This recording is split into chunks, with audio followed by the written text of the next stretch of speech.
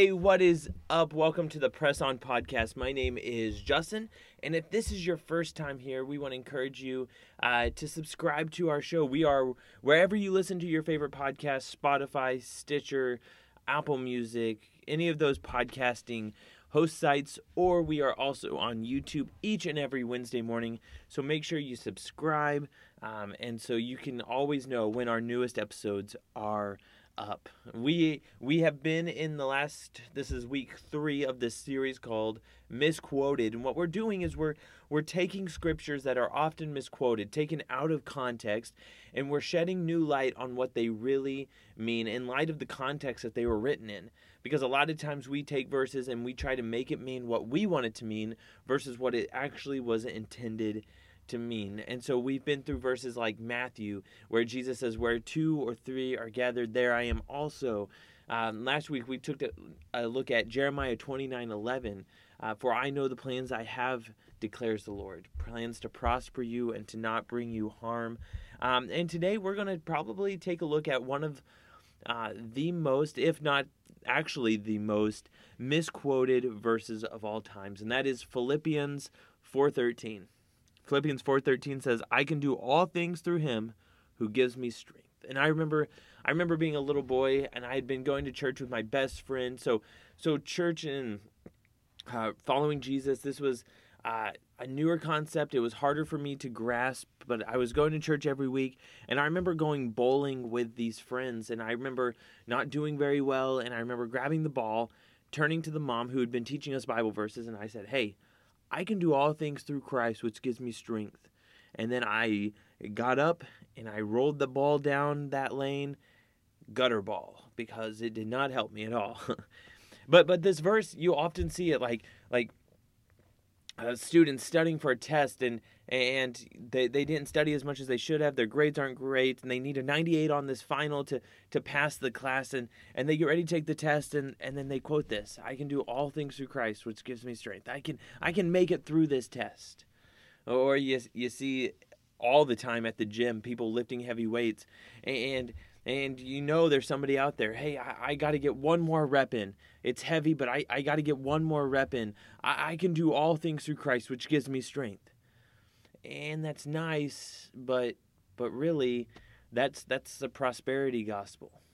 There's a movement out there of preachers who want you to believe that if you just have enough faith, if you believe you can, then you are going to be richly blessed and rewarded, that you can really do anything you put your mind to because you have the faith to believe that you can get through it, that you can push that extra weight, that you can pass this test.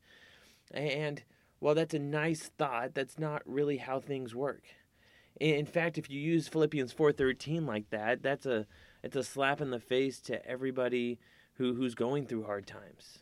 It's a slap in the face through any Christians going through persecution currently because they believe what they believe.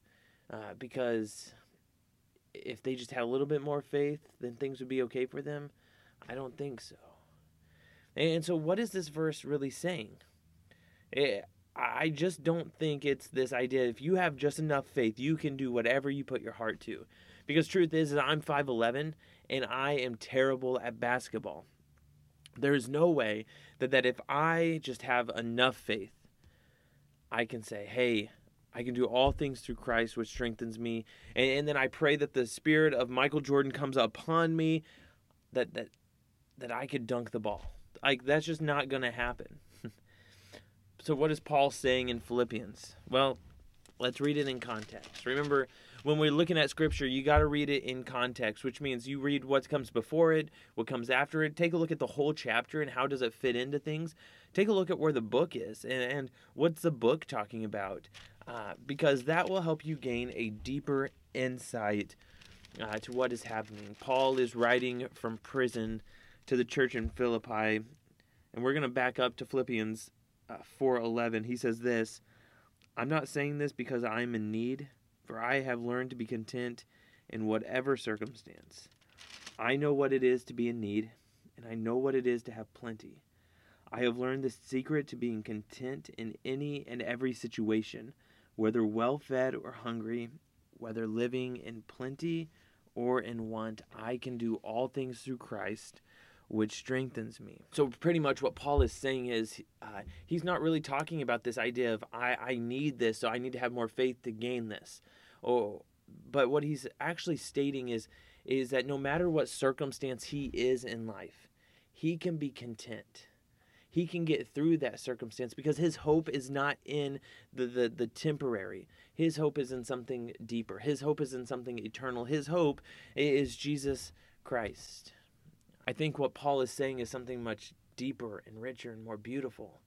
He's saying it doesn't matter if I'm facing false accusations. It doesn't matter if I'm here in prison or I've been snake bitten and shipwrecked. It doesn't matter that my life could be coming to an end soon.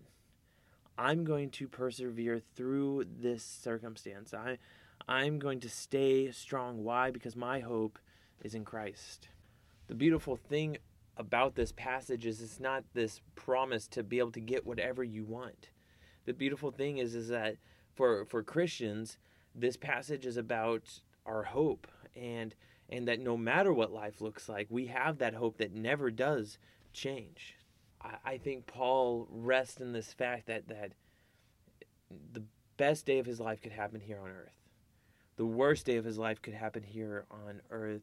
And no matter what happens here on earth, his hope is in Christ. I once heard this quote. It says this: don't make Philippians 4:13 about stuff.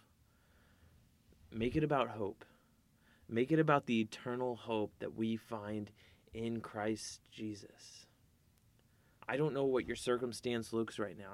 I can only speak about my life circumstance right now.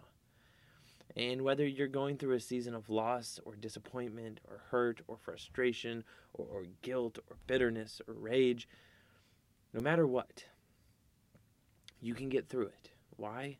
Because you have a hope that is not temporary, not worldly, a hope that lasts forever. And because of that, you can do all things through Christ, which strengthens you. You can make it through. And as you are holding on to that promise, as you are holding on to the hope, I pray you do the one thing that we encourage you to do each and every week, and that is to press on. Can't wait to see you guys next week. Until then, adios.